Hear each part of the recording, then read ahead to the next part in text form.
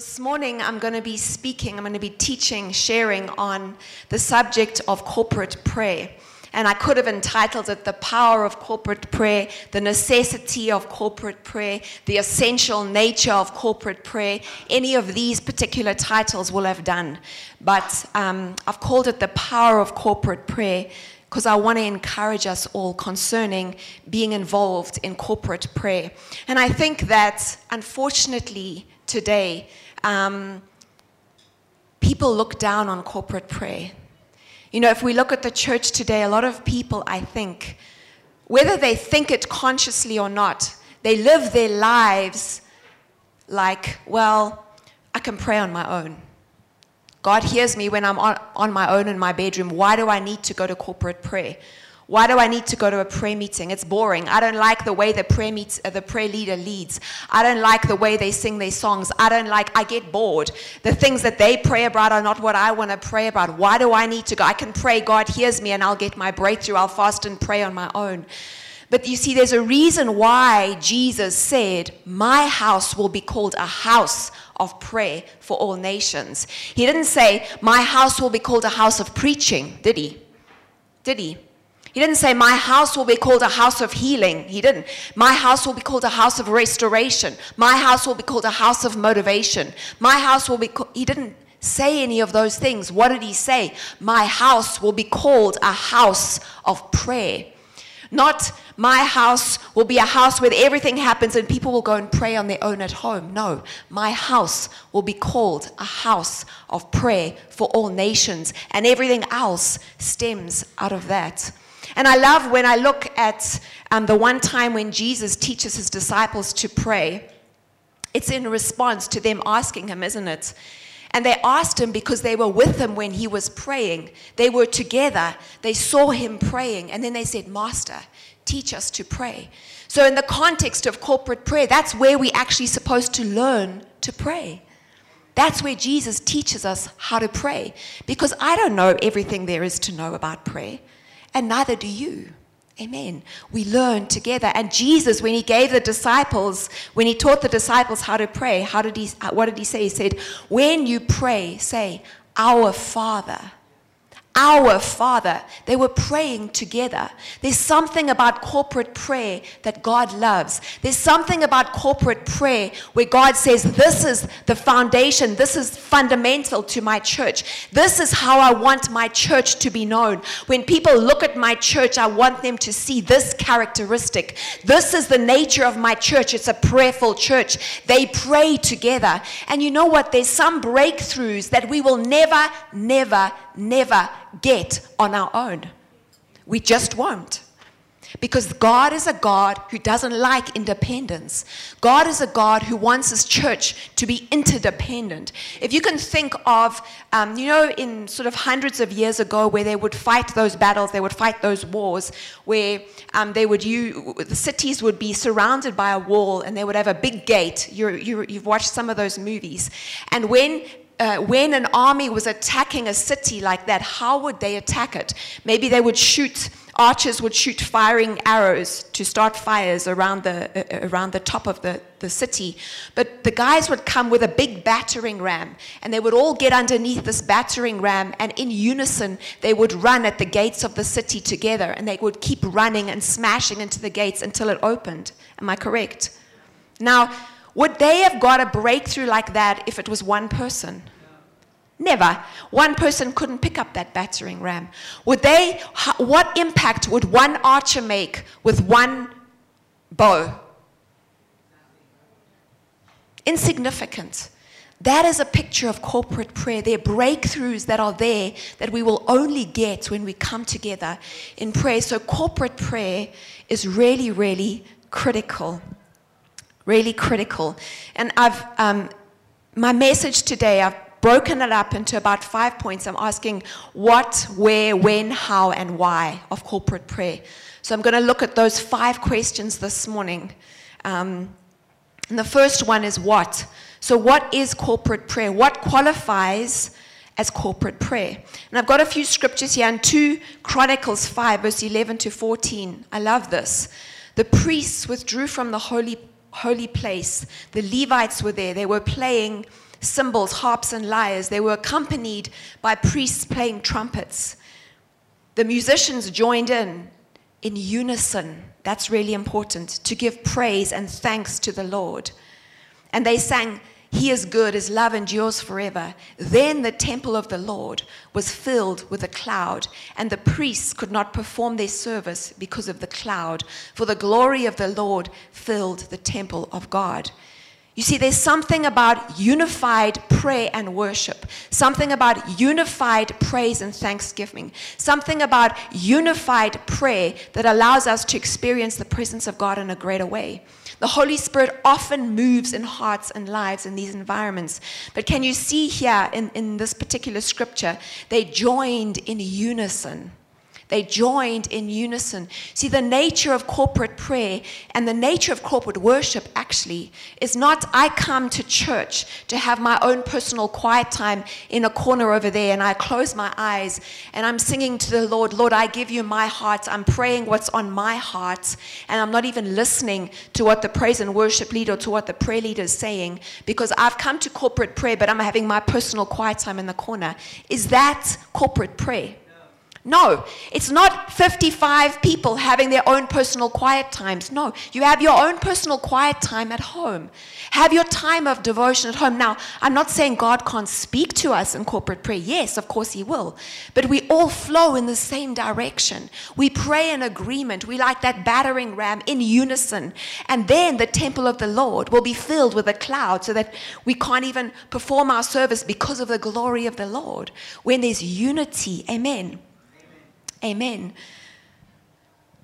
In Joel 1 verse 14, it says, "Sanctify a fast, call an assembly, gather the elders and all the inhabitants of the land in the house of the Lord, and cry to the Lord in penitent pleadings."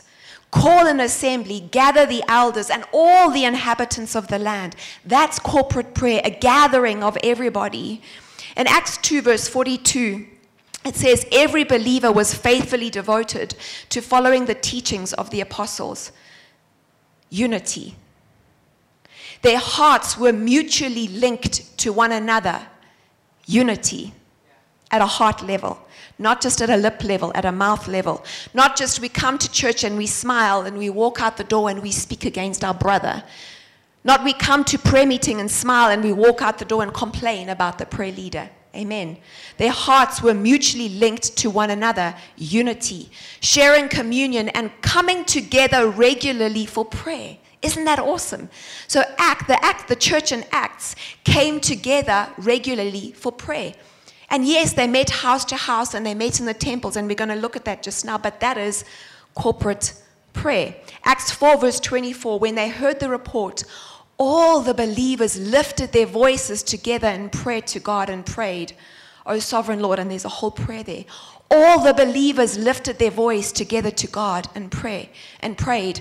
You see, corporate prayer is a gathering of believers who lift up our voices to God in unity, in repentance, and in all manner of prayer and of worship.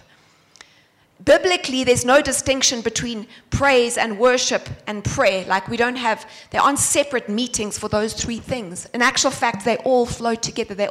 We can sing our prayers, we can sing our thanksgiving, we can say our prayers, say our thanksgiving. They all kind of come together in prayer. Okay? Corporate prayer is a gathering of believers lifting up their voices to God in unity, in repentance, in all manner of prayer and of worship. Beautiful. And it doesn't matter if the prayer leader prays in English and everyone follows. It doesn't matter if everyone prays all out all at once. It doesn't matter. It doesn't matter. The style doesn't matter. But what is important is our heart. And are we connected? Are we going in the same direction, wanting the same thing, praying for the same thing? Okay? If there's a gathering where people are crying out to God with one heart, one mind, that is corporate prayer. Okay, so that is the what of corporate prayer. Corporate prayer, as we'll see now, it can happen 2 or 3 people. It can happen in a church venue. It can happen in small groups. It can happen in where families gather together. It doesn't have to happen in the church building. It happens when a number of Christians come together. That is corporate prayer. Okay, so the first question was what? The second question is why. Why do we need to pray corporately? And I'm going to look at a number of reasons why we need to do so, and we don't just pray at home alone, okay? The first reason, and I've touched on this, is because Jesus calls his house a house of prayer for all nations. Jesus calls his house that. And if Jesus calls his house that, I want to be where he is doing his work. You see, if we're building a house that is not a house of prayer, I want to ask you a question. Whose house are we building? If we're building a house that is primarily a TV ministry, whose house are we building and whose ministry are we building? Fundamental, and there's nothing wrong with those things, but I'm saying fundamental, and before we look at any of those other things, his house has to be a house of prayer. Yes. We need to build his house. You know, it says, actually, I'll look at it just now, okay? His house is a house of prayer, and we see the scripture in Isaiah 56, verse 7, these I will bring to my holy mountain and give them joy in my house of prayer. So there's joy, there should be joy in corporate prayer. Their burnt offerings and sacrifices will be accepted on my altar, for my house will be called a house of prayer for all nations. And this is the scripture that Jesus was quoting in the Gospels. And an example I've got is Mark 11. It says, then Jesus went to the temple and began to drive out those who bought and sold in the temple. He overturned the tables of the money changers and the seats of those who sold doves. So those who have contrary motives, all other motives, he overturned their tables.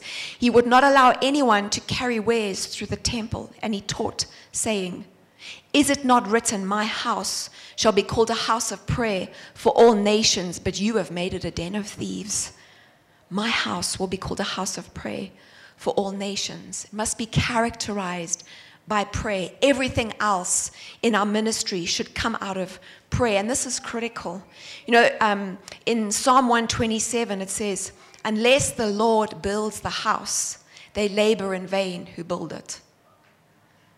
Unless the Lord builds the house, they labor in vain who build it. If we are not building his house, we are laboring in vain. Amen. We can labor for personal names. We can labor for, we want to get our name on this, our name on that, have a YouTube this, have all of those things. But if we are not building his house, we labor in vain. Because if we want his help, we've got to build his kingdom. And he says, seek first my kingdom, and then all those things will be added to you. Amen. Unless the Lord guards the city, the watchman stays awake in vain. So that's the first reason why. The second reason why we should do corporate prayers, because the early church in Acts gave us a really great model of doing this, okay? Megan Hill says, the book of Acts reveals that the early church was serious about praying together. They prayed together in the temple and in their homes, when they were sick and when they were filled with the Spirit, at meal times and in times of persecution. Again and again, we find them all together, devoting themselves to prayer. As our local churches take up valuable projects in places where we live and work, we must not neglect the most vital work that undergirds everything we do. We must not neglect that most vital work, which is praying together. Acts 4:24-31. When they heard the report, all the believers lifted their voices together in prayer to God. O sovereign Lord, creator of heaven and earth, the sea and everything in them. And he carried on praying, and at the end of this prayer it says, after this prayer, the meeting place shook, and they were all filled with the Holy Spirit. Then they preached the word of God with boldness. After this prayer, not before this prayer, after this corporate prayer, the meeting place shook. If we, like my husband said, if we want to see New Testament power in our midst, we have to embrace New Testament lifestyle. They prayed together. They prayed long, they prayed hard, and they experienced a shaking. They experienced the glory of God. They were filled with the Holy Spirit. They preached with boldness. They saw signs. They saw wonders. They saw miracles. And you know what? It's not going to be one man's prayer and intercession and fastings that will do this. It takes a whole body of believers. Then we'll see it. Amen. So please don't sit in your chair and wait for the fastings of my husband and the prayers of him to bring about great miracles in this church. God is waiting for all of us to arise and take our place and go into times of fasting and go into times of prayer and say, Lord, we want to see your power. We want to see the miraculous. And you know what? When we all rise up and do that, there's an acceleration and we'll see it oh so much sooner. Let's not wait for 10 years when we can see it in 5 months. Amen. We do corporate prayer because we're instructed in the New Testament to do so. In Hebrews 10, verse 24 to 25, it says, let us think of ways to motivate one another to acts of love and good works. Let us think of ways to do so. And let us not neglect our meeting together as some people do, but encourage one another. Let us not neglect our meeting together as some people do. See, the author of Hebrews was saying, even then was saying, you know what, some people neglect meeting together, but we prioritize it. And you know what, in Acts, when they would prioritize it and they would meet together, of course prayer was a part of their meetings. Of course it was. But encourage one another. We are encouraged when we pray corporately. In 1 Timothy 2 verse 8 it says, in every place of worship I want men to pray with holy hands lifted up to God. So first of all, don't say, why do we have to pray in Sunday service? Why do we have to pray? No. Here we learn, in every place of worship, I want men to pray with holy hands lifted up to God, free from anger and controversy. So free from anger and controversy speaks to our hearts. Our hearts must be right. In every place of worship, whenever we gather together to worship, there should be prayer. That's what we learn here, corporate prayer. But this is the beauty of the scripture. I want men to pray with holy hands lifted up. You know what that word for men is? It's not the universal men and women, brothers and sisters, everybody lift up holy hands. No, it's men. Men, as in man, male, masculine, men. Okay? So, men, this is my charge to you. We don't want prayer meetings filled with women and there are no men. Can I hear an amen, ladies?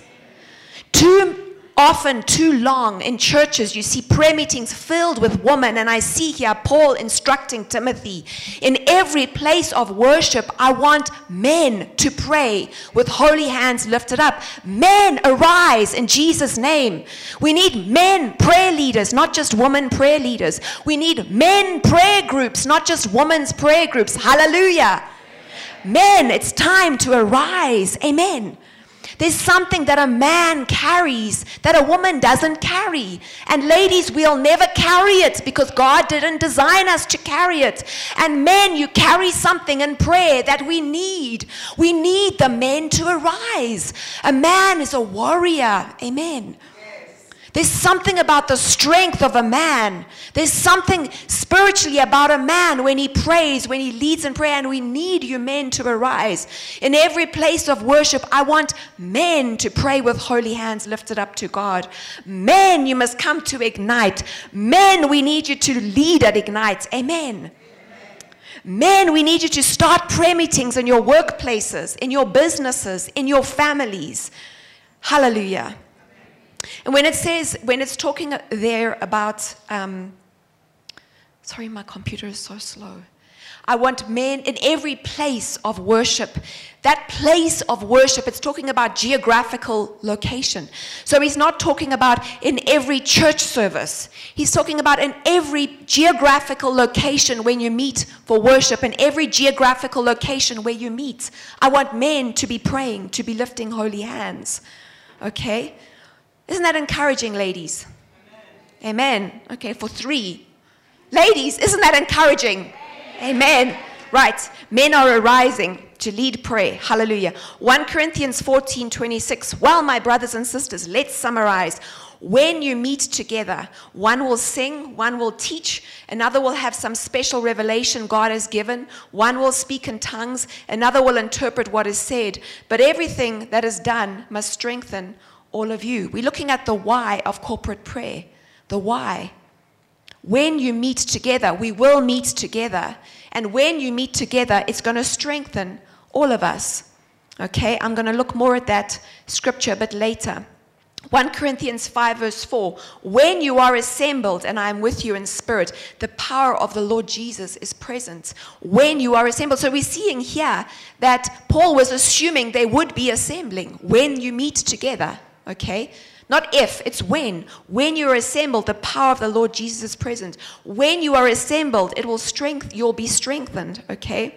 Romans 15, verse 30, brothers and sisters, I'm asking you through the authority of the Lord Jesus Christ to join me in my struggle by praying to God for me. Pray for me with the love the Holy Spirit provides. Paul was saying, hey guys, please pray for me. In your meetings, pray for me. Remember me in your prayers. So Paul was asking that it's the same today. We need to meet and pray for our leaders. Okay, number 4, the fourth reason why corporate prayer is to maximize on the power of agreement. To maximize on the power of agreement. Yes, we know when we pray, we're agreeing with the Lord. That's important, yeah. Okay. But how many of you know that when I agree with my husband in prayer, it's powerful? Sometimes my husband and I have just agreed on something. We haven't even prayed about it. We've been talking about it and we've agreed on it. Before we even pray about it, we see it coming to pass. Do you know what that is? That's the power of agreement. That is the nature of the power of agreement. Very powerful. Husbands and wives, be careful when you fight. It destroys your power of agreement. Restore, make up, reconcile, get back into agreement. Ladies, don't go off and do something on your own against the will of your husband and pray and ask God to help you because you're not submitted to him and there's no power of agreement. Very dangerous place. Amen. Matthew 18 verse 19, it says, again I say to you that if 2 of you agree on earth concerning anything that they ask, it will be done for them by my Father in heaven. Powerful. Leviticus 26 verse 8, 5 of you shall chase 100, and 100 of you shall put 10,000 to flight. Your enemies shall fall by the sword before you.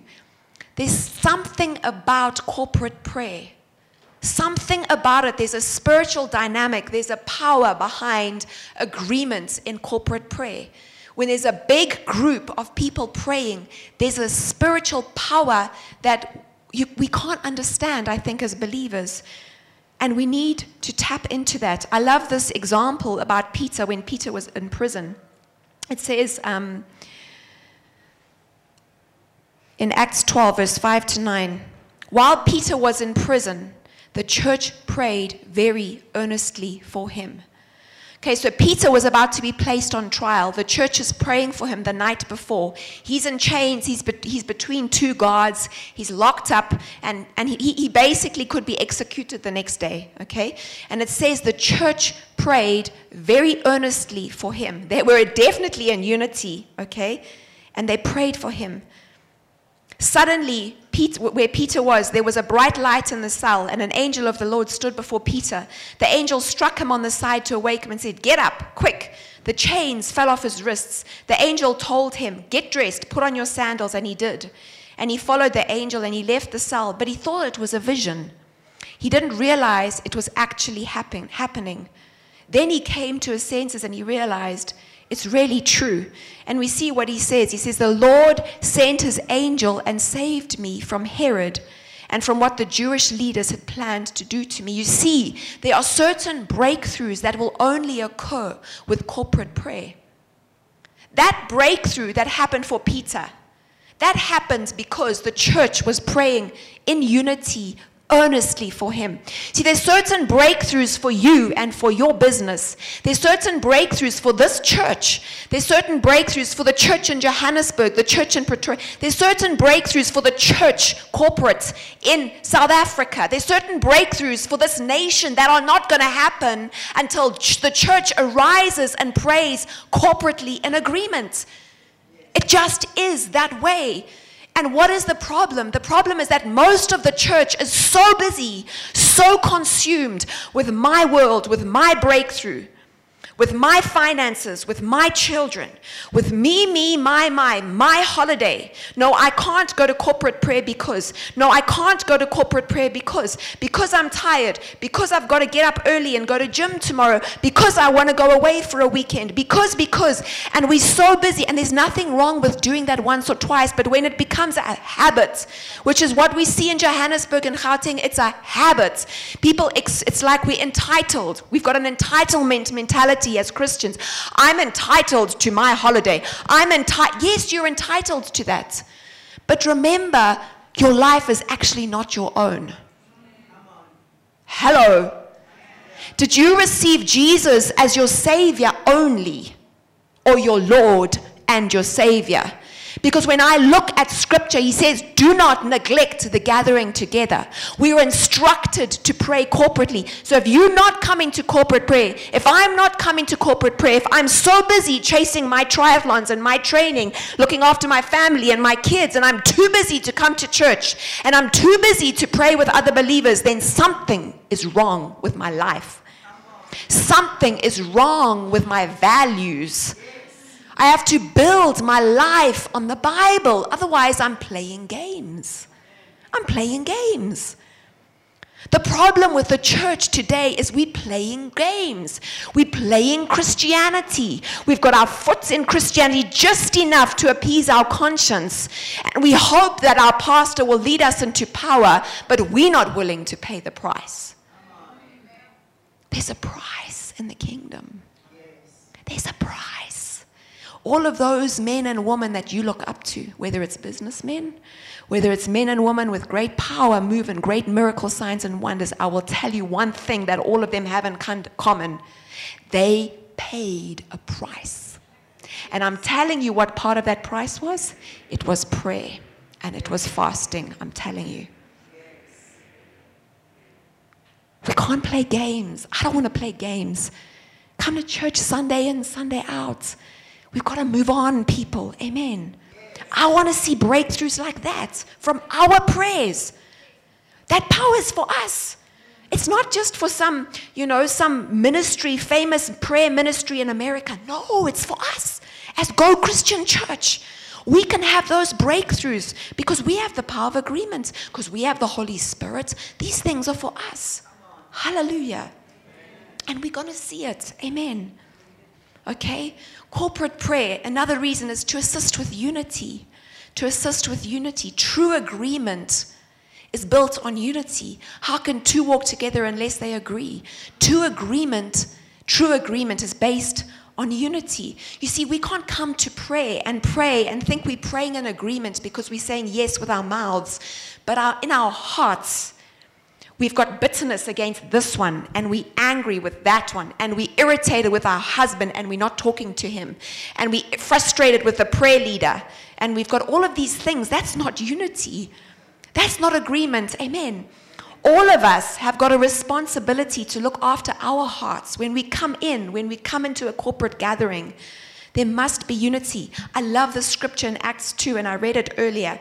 Every believer was faithfully devoted to following the teachings of the apostles. Okay, I can stop there.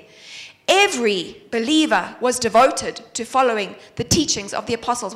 That's to following the teachings of the word. Devoted to following. That means they didn't just attend. They applied it in their lives. That means they were in agreement with it. They were all being discipled together. Unity. Can you see that? Their hearts were mutually linked to one another. Unity. Sharing communion and coming together regularly for prayer. Oh, wouldn't it be wonderful if our hearts could be more mutually linked to one another? Were we following the teachings together? Amen.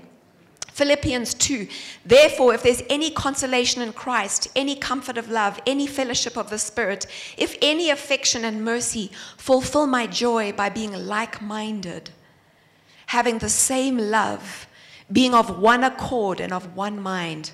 Wow, I love that scripture. That's what we're meant to be like in the body of Christ. And in Luke 22, when Jesus, it says he went out as usual to the Mount of Olives, and his disciples followed him. And they reached a certain place, and Jesus said to them, he gave them the instruction. He said, guys, this is your prayer theme. This is your prayer theme. So he wanted their agreement. Okay, he wanted them to be in agreement. And he says, guys, this is what I want you to pray. Pray that you won't fall into sin when you are tempted. And then he moved a short distance from them, and he continued in prayer. And he said, Father, if you're willing, take this cup of suffering from me. What was Jesus doing? He was also praying along those lines. He's saying, Lord, take this cup from me. Nevertheless, your will, not mine. So Jesus was praying along the lines that he told them, wasn't he? Right, then he comes back and he sees them. And he found them sleeping. And he says, why are you sleeping? Get up. And he reminds them of the focus of prayer. Get up, pray you won't fall into sin where you're tempted. You see, I think this particular scripture is a picture of where we're at in many places in the body of Christ. We know what to pray. We've had so many teachings about prayer. We know what the themes are. We know what we should be praying into. But we just are so tired. We just fallen asleep. And Jesus is saying, get up, wake up, go Christian church, Trace, Paul, Sipo, all of you guys, Ngumi, wake up, it's time to pray, wake up. When I was at a prayer conference in Cape Town, it was quite funny, the man who was ministering at the conference and teaching, he said that he really struggles sometimes at night when he gets so tired and he wants to sleep, but he knows he has to pray. And so what he does is he refuses to let his body get into bed. He says, body, you are not getting into bed. You are going to go here. And he puts himself where there's just a cold stone floor. And he says, you know what? I know that if I go to my bed and I fall asleep, I'm going to sleep all night. But he says, if I make myself and I tell my body, you are going to pray this evening. And there's only a stone floor that's cold. As soon as my body starts to sleep, it's only going to sleep for about half an hour. It's going to wake up because it's uncomfortable. So he put in measures to stop himself from sleeping. And I think some of us, we need to do that. I need to do that. Amen. Okay. Another reason why we need corporate prayer, to bring about deliverance, to bring about great deliverance. And this is similar to bringing about breakthroughs. I used Peter as an example. But here, Paul in 2 Corinthians 1 verse 10 to 11 says, and he did rescue us from mortal danger, and he will rescue us again. We have placed our confidence in him, and he will continue to rescue us. And you are helping us by praying for us. Then many people will give thanks because God has graciously answered so many prayers for our safety.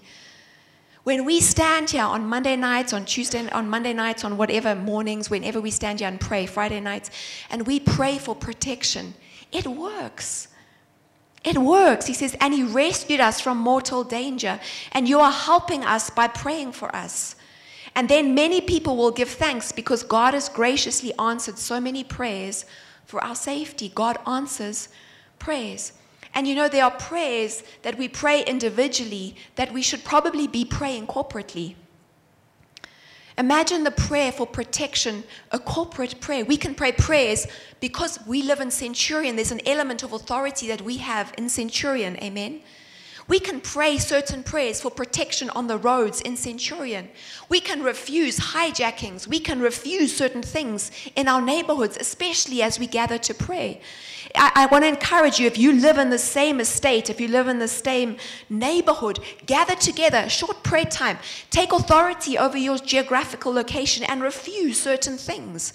Pray certain scriptures. Lord, I declare that you are the wall of fire round about this neighborhood in Clubview. Lord, we refuse any break-ins. We declare that you are the glory in our midst. Lord, we declare that anyone who tries to penetrate this neighborhood with ill intention for break-ins, for robberies, for hijackings, we declare that their way will be hedged up in the name of Jesus. And you just pray strong prayers over your locations together in agreement. Powerful. Of course, God will hear. To experience an increase in the prophetic and in angelic activity in our midst. When the church was praying for Peter in Acts, they were praying earnestly in agreement. What happened? An angel appeared to Peter. Earnest prayers of agreement, corporately, angelic activity. What else? Peter had a very strong prophetic experience. If we're wanting to see increase in angelic activity, increase in the prophetic in our midst, a key to that is corporate prayer. A key to that is corporate prayer. Don't come and tell me that God has called you to be a prophet, but you pray on your own because you can hear on your own. Don't come and tell me that. God doesn't make lone rangers. You're just opening yourself up for deception. If we're wanting to see increase in prophetic, grow in prophetic gifts, it's going to happen corporately. Amen. Number 9, to bring healing. To bring healing. That's why we need corporate prayer. 2 Chronicles 7 verse 14. If my people who are called by my name shall humble themselves, pray and seek, crave and require of necessity my face, and turn from their wicked ways, I will hear from heaven, forgive their sin, and heal their land. It's corporate prayer that's going to heal South Africa's challenges. Corporate prayer followed by salvation and repentance. Biblical worldview, but it starts with prayer. Amen. And who can pray corporately? Unbelievers? It's the church. Amen. We have the answer. James 5 verse 16. Confess your sins to each other and pray for each other so that you may be healed. That's not confess your sins to the Holy Spirit in the silence of your room and pray and trust Him as you pray for yourself so that you may be healed. It says confess your sins to each other. There's a corporate nature of it. I'm not saying publicize your sins to the whole church. Confess your sins to each other, people you trust, and pray for each other that you may be healed. There's an element of praying for each other that is expected of us. When was the last time that you prayed for other people in your prayer time? The earnest prayer of a righteous person has great power and produces wonderful results. Hallelujah. Number 10, the why, to learn from others. We can all learn from each other. Amen. We can all learn from each other. When Jesus taught His disciples to pray, it was in the context of corporate prayer. When we learn to pray, it's supposed to be in the context of corporate prayer. If you look at Mary's prayer in Luke 1, verse 46 to 55, I'm not going to read the whole prayer. I'll read the start of it. But you'll see that Mary, the mother of Jesus, she must have learned something about prayer from Hannah, because her prayer is very similar to Hannah's. She says, my soul magnifies the Lord. My spirit has rejoiced in God my Savior, for He has regarded the lowly state of His maidservant. And she carries on. Go and read it. You'll see it's very, very similar to Hannah's prayer. Hannah prays and says, my heart rejoices in the Lord. My horn is exalted in the Lord. I smile at my enemies because I rejoice in your salvation. No one is holy like the Lord. And she continues, very similar. Mary must have known about Hannah's prayer. Okay? Another example is Paul, when he was still Saul, must have learned something about prayer from Stephen. Do you remember when they were stoning Stephen? And you see this in Acts 7, verse 54 to Acts 8, verse 1. Basically, Stephen is full of the Holy Spirit, gazes into heaven and sees the glory of God and says, look, I see the heavens opened and the Son of Man standing at the right hand of God. And then all the Pharisees, including Saul, stopped up their ears and they ran at him and they cast him out of the city and stoned him. And the witnesses laid down their clothes at the feet of a young man named Saul. And they stoned Stephen as he was calling on God, saying, Lord Jesus, receive my spirit. And he knelt down and cried with a loud voice, Lord, do not charge them with this sin. And when he said this, he fell asleep. It says, now Saul was consenting to his death. So Saul was there. Saul heard everything that he said, and that was a reason why Saul stoned him and killed him. Okay? So Saul must have learned something, must have been cut in his heart by what Stephen said. Jesus, as I said, taught his disciples after they were together in prayer. I looked at that earlier. Another example, Luke 9, verse 28, Jesus took some of his disciples and went up on a mountain and prayed. It says, now it came to pass about 8 days after these sayings that he took Peter, John, and James and went up on the mountain to pray. He took them, he said, come guys, let's go pray. You bet your bottom dollar that they learned from Jesus. They learned something about prayer from Jesus. Paul assumes we'll meet together with the goal of mutual edification. Well, my brothers and sisters, let's summarize. When you meet together, so you will meet together. When you meet together, one will sing, another teach, another tell some special revelation God has given, another speak in tongues, another will interpret what is said. But everything must be done to strengthen all of you. And I just want to say something at this point. You know, something about the prophetic is that God never gives the whole picture to one person. Never. Except maybe Jesus, right? because he was perfect. So you can say to me, well, I'm prophetic and I can see, yes, but you're only seeing a portion of the picture. I know when I'm standing up here and I feel the Lord speaking to me for the church, that he's only showing me a piece of the puzzle, a piece of the picture. I just go with what he says because I'm just the postman, right? So when we come together in a corporate setting, there's something that you will have that might be for the body, that might be for the whole. Now, it might be something that God is actually speaking to you personally, and you're misinterpreting it as for the whole setting.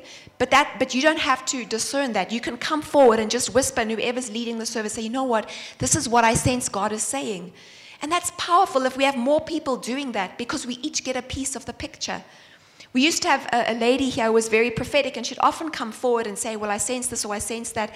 And you know what? It's so encouraging when someone comes forward and they say, sure, I'm sensing this. And it's some of what you were sensing, or it's what you were sensing, and it affirms, and you're like, okay, Lord, you're really saying this. Let me do something on it. So I want to encourage you that no one person sees the whole picture. If you get something prophetically in a meeting, come forward. Don't be ashamed. We all learn, right?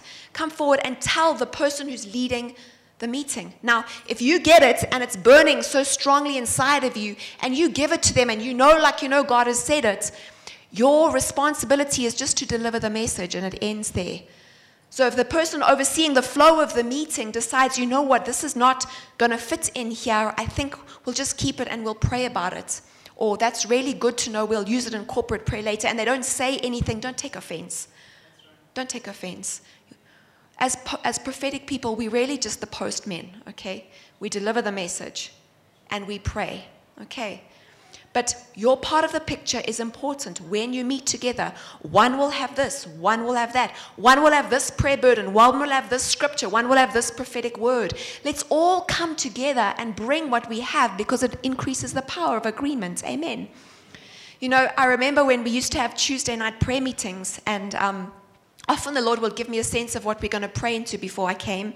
And I remember there was this one particular Tuesday night prayer meeting, corporate prayer meeting, where I came. And it's like, you know, there are lots of things you can pray into, but I knew that God hadn't given me what he wanted us to pray into for the meeting. And I walked through that door and I was like, Lord, any time now would be really nice. It was about to start. The meeting started. He still hadn't laid something particular on my heart. And I stood here, and as I stood here, he gave me a scripture. I read the scripture, we prayed, and as we were praying, somebody had a song. Then someone else said, you know what, I really sense this. Then someone else said, you know what, I really sense that. What was he doing? The whole meeting was like that, where someone would sense something. I could hear someone praying, and I'm like, the Holy Spirit is on that person. We need to pray what they... The whole meeting was like that. Why was he doing that? He was teaching me. He was helping me to be sensitive to him. But also, it's such a good picture of how we all have a piece. We all have a part. We all have a piece of the picture. We all see something.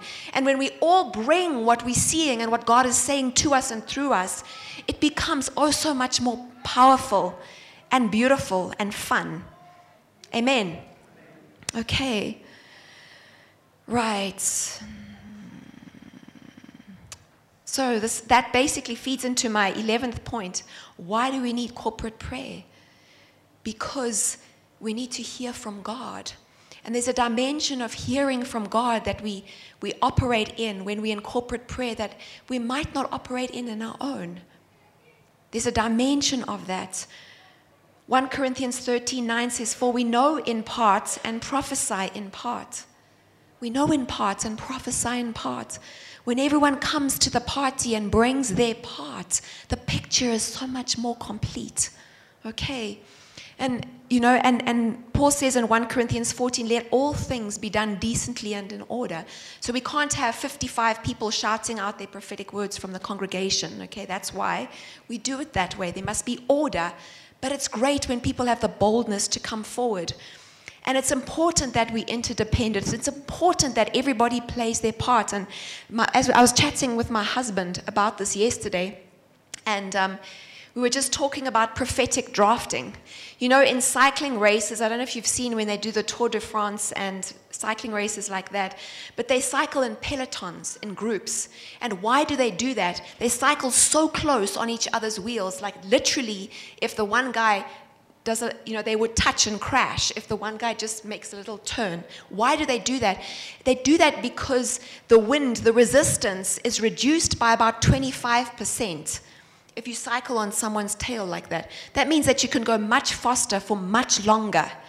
And it costs you less energy if you cycle on someone's tail, okay? That's drafting in a cycle race. In triathlon, we're not allowed to draft. Okay, there has to be 12 meters between the wheel of the bike in front of me and my bike. Why? Because they don't want me to have any unfair gain by cycling in someone else's draft. But you know what? That's such a beautiful picture of prophetic drafting. When we all come together and we are prophesying and praying together, there's an element of that. It's much easier to prophesy, much easier to hear God. I know when I'm praying with my husband, sometimes I'll be sitting there and I'll be literally getting the words as he's praying them. And then when he finishes, I just start and it flows much more easily.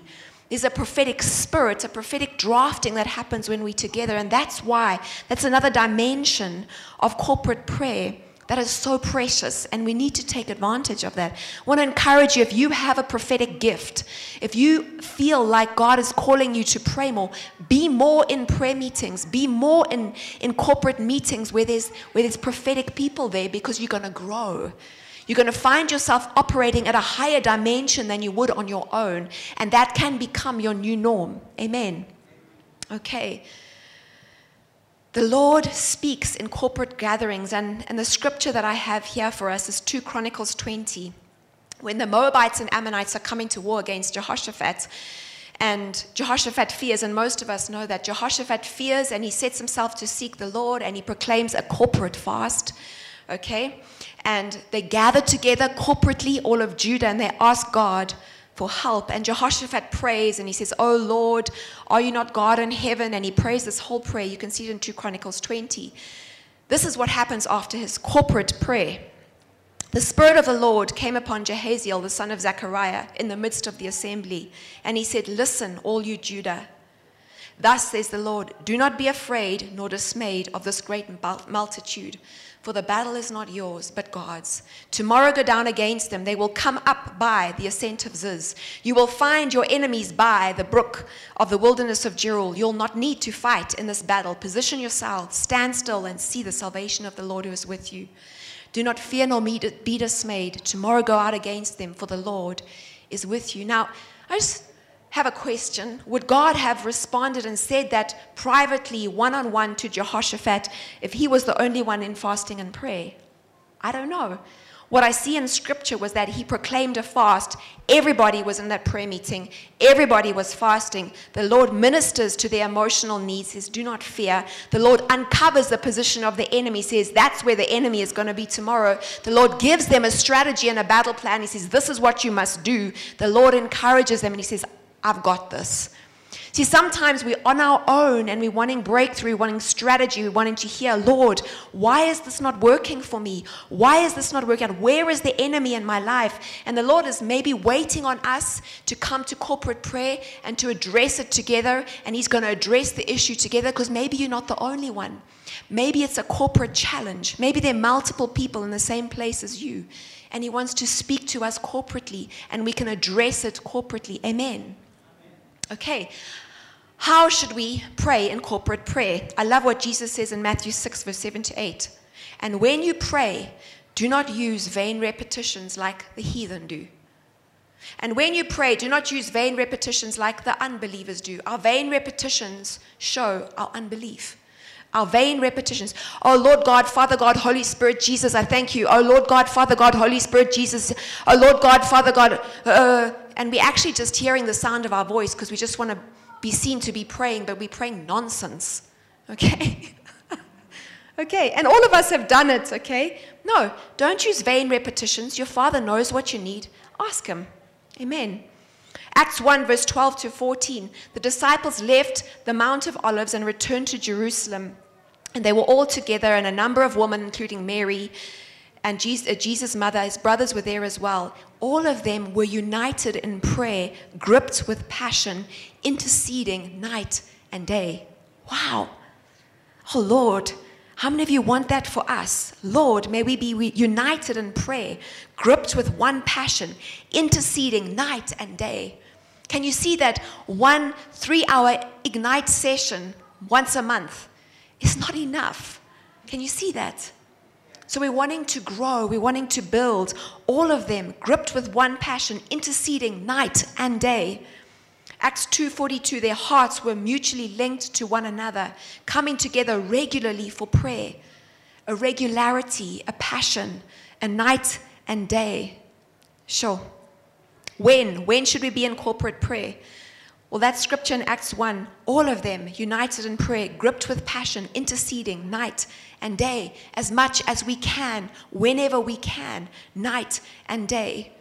Acts 5 verse 42, and every day in the temple and from house to house, they continued to teach and preach this message, Jesus the Messiah. And I bet you there were prayers involved in that too. Isaiah 62, I have set watchmen on your walls, O Jerusalem. I'm setting watchmen on your walls, O Go Church. They shall never hold their peace day or night. They shall never hold their peace day or night. Oh Lord, we need your fire in us to help us do that. I don't know about you, but I can't do that on my own. They shall never hold their peace day or night.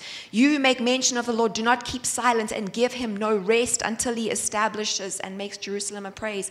Until he establishes what he said he wanted to do. Give him no rest. Keep on praying day and night. Wow. Wow. Where can we have corporate prayer? In our homes, in our churches, wherever 2 or 3 or more will gather.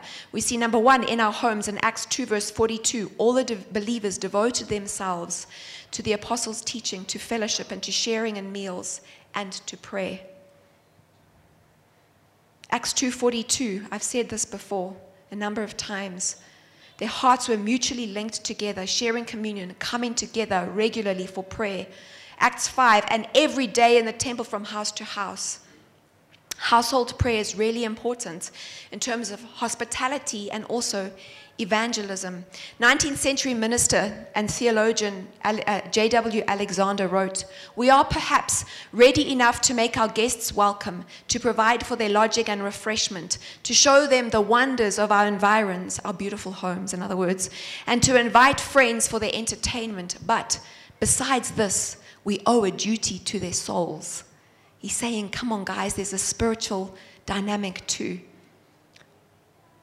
Megan Hill, she wrote a book on corporate prayer.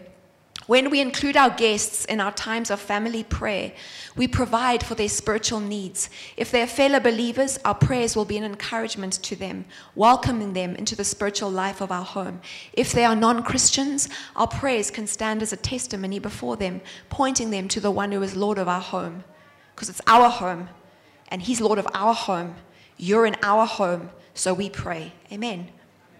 Who knows, but that because of our household prayers, we may one day find past dinner guests seated beside us at the wedding supper of the Lamb. Isn't that beautiful?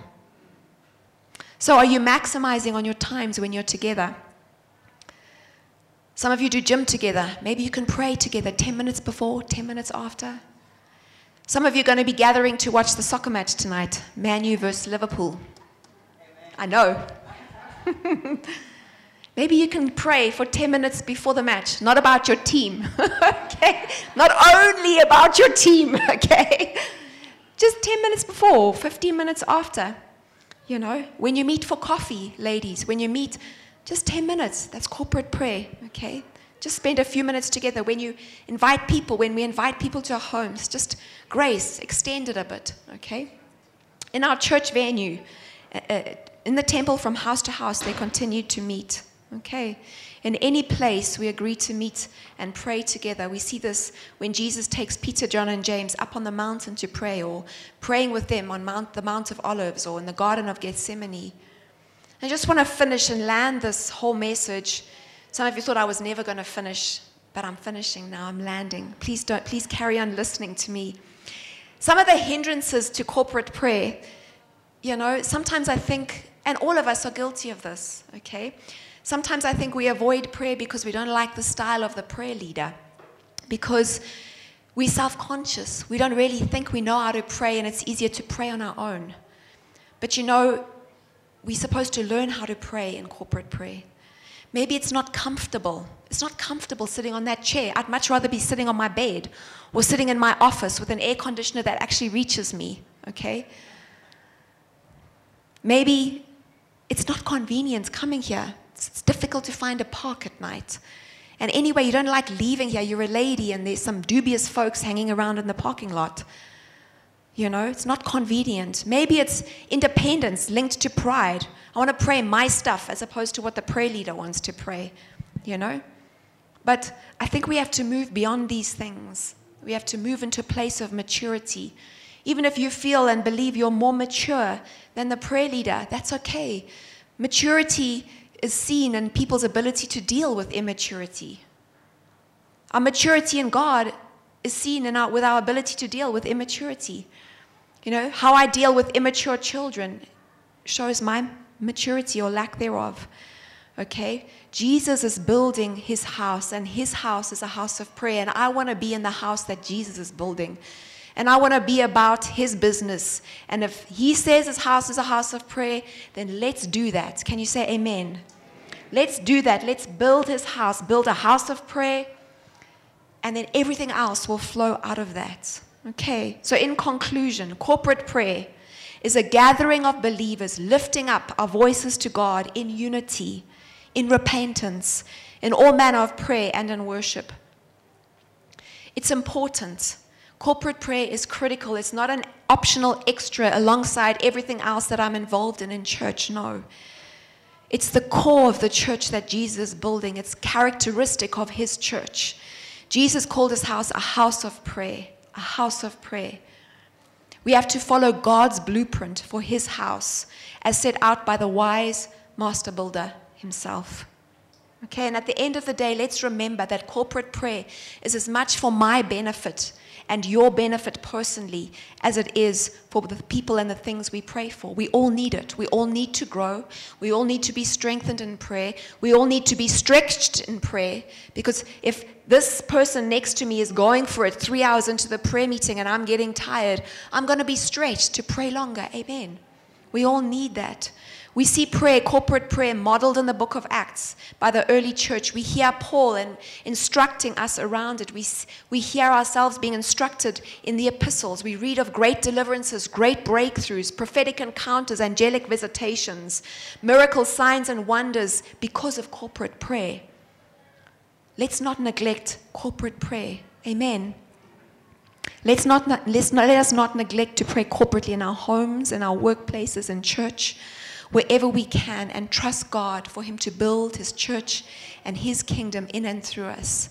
Can you bow your heads, please? I'm going to pray, and then I'm going to ask my husband to come up. Father God, we read and we hear, and we're reminded this morning of how important prayer is to you, Lord, how fundamental prayer is, corporate prayer is. And Lord Jesus, we know even now you ever live to make intercession for us. We pray that we would be those who would carry your hearts, Lord. We pray that we would be a church where you can honestly say, this house is a house of prayer for all nations. We bring ourselves before you this morning, Lord, and we acknowledge our prayerlessness as individuals and our prayerlessness as a church. We acknowledge, Lord, the paucity of our prayer lives and our corporate prayer. Lord, we've had prayer once a month, sometimes twice a month, Lord God, in this church building. Then a few other prayer meetings scattered around. Father, we realize and we recognize that this is not a house. These are just meetings, and we want you to build us into a house of prayer, where when we come together as believers, we are characterized by prayer.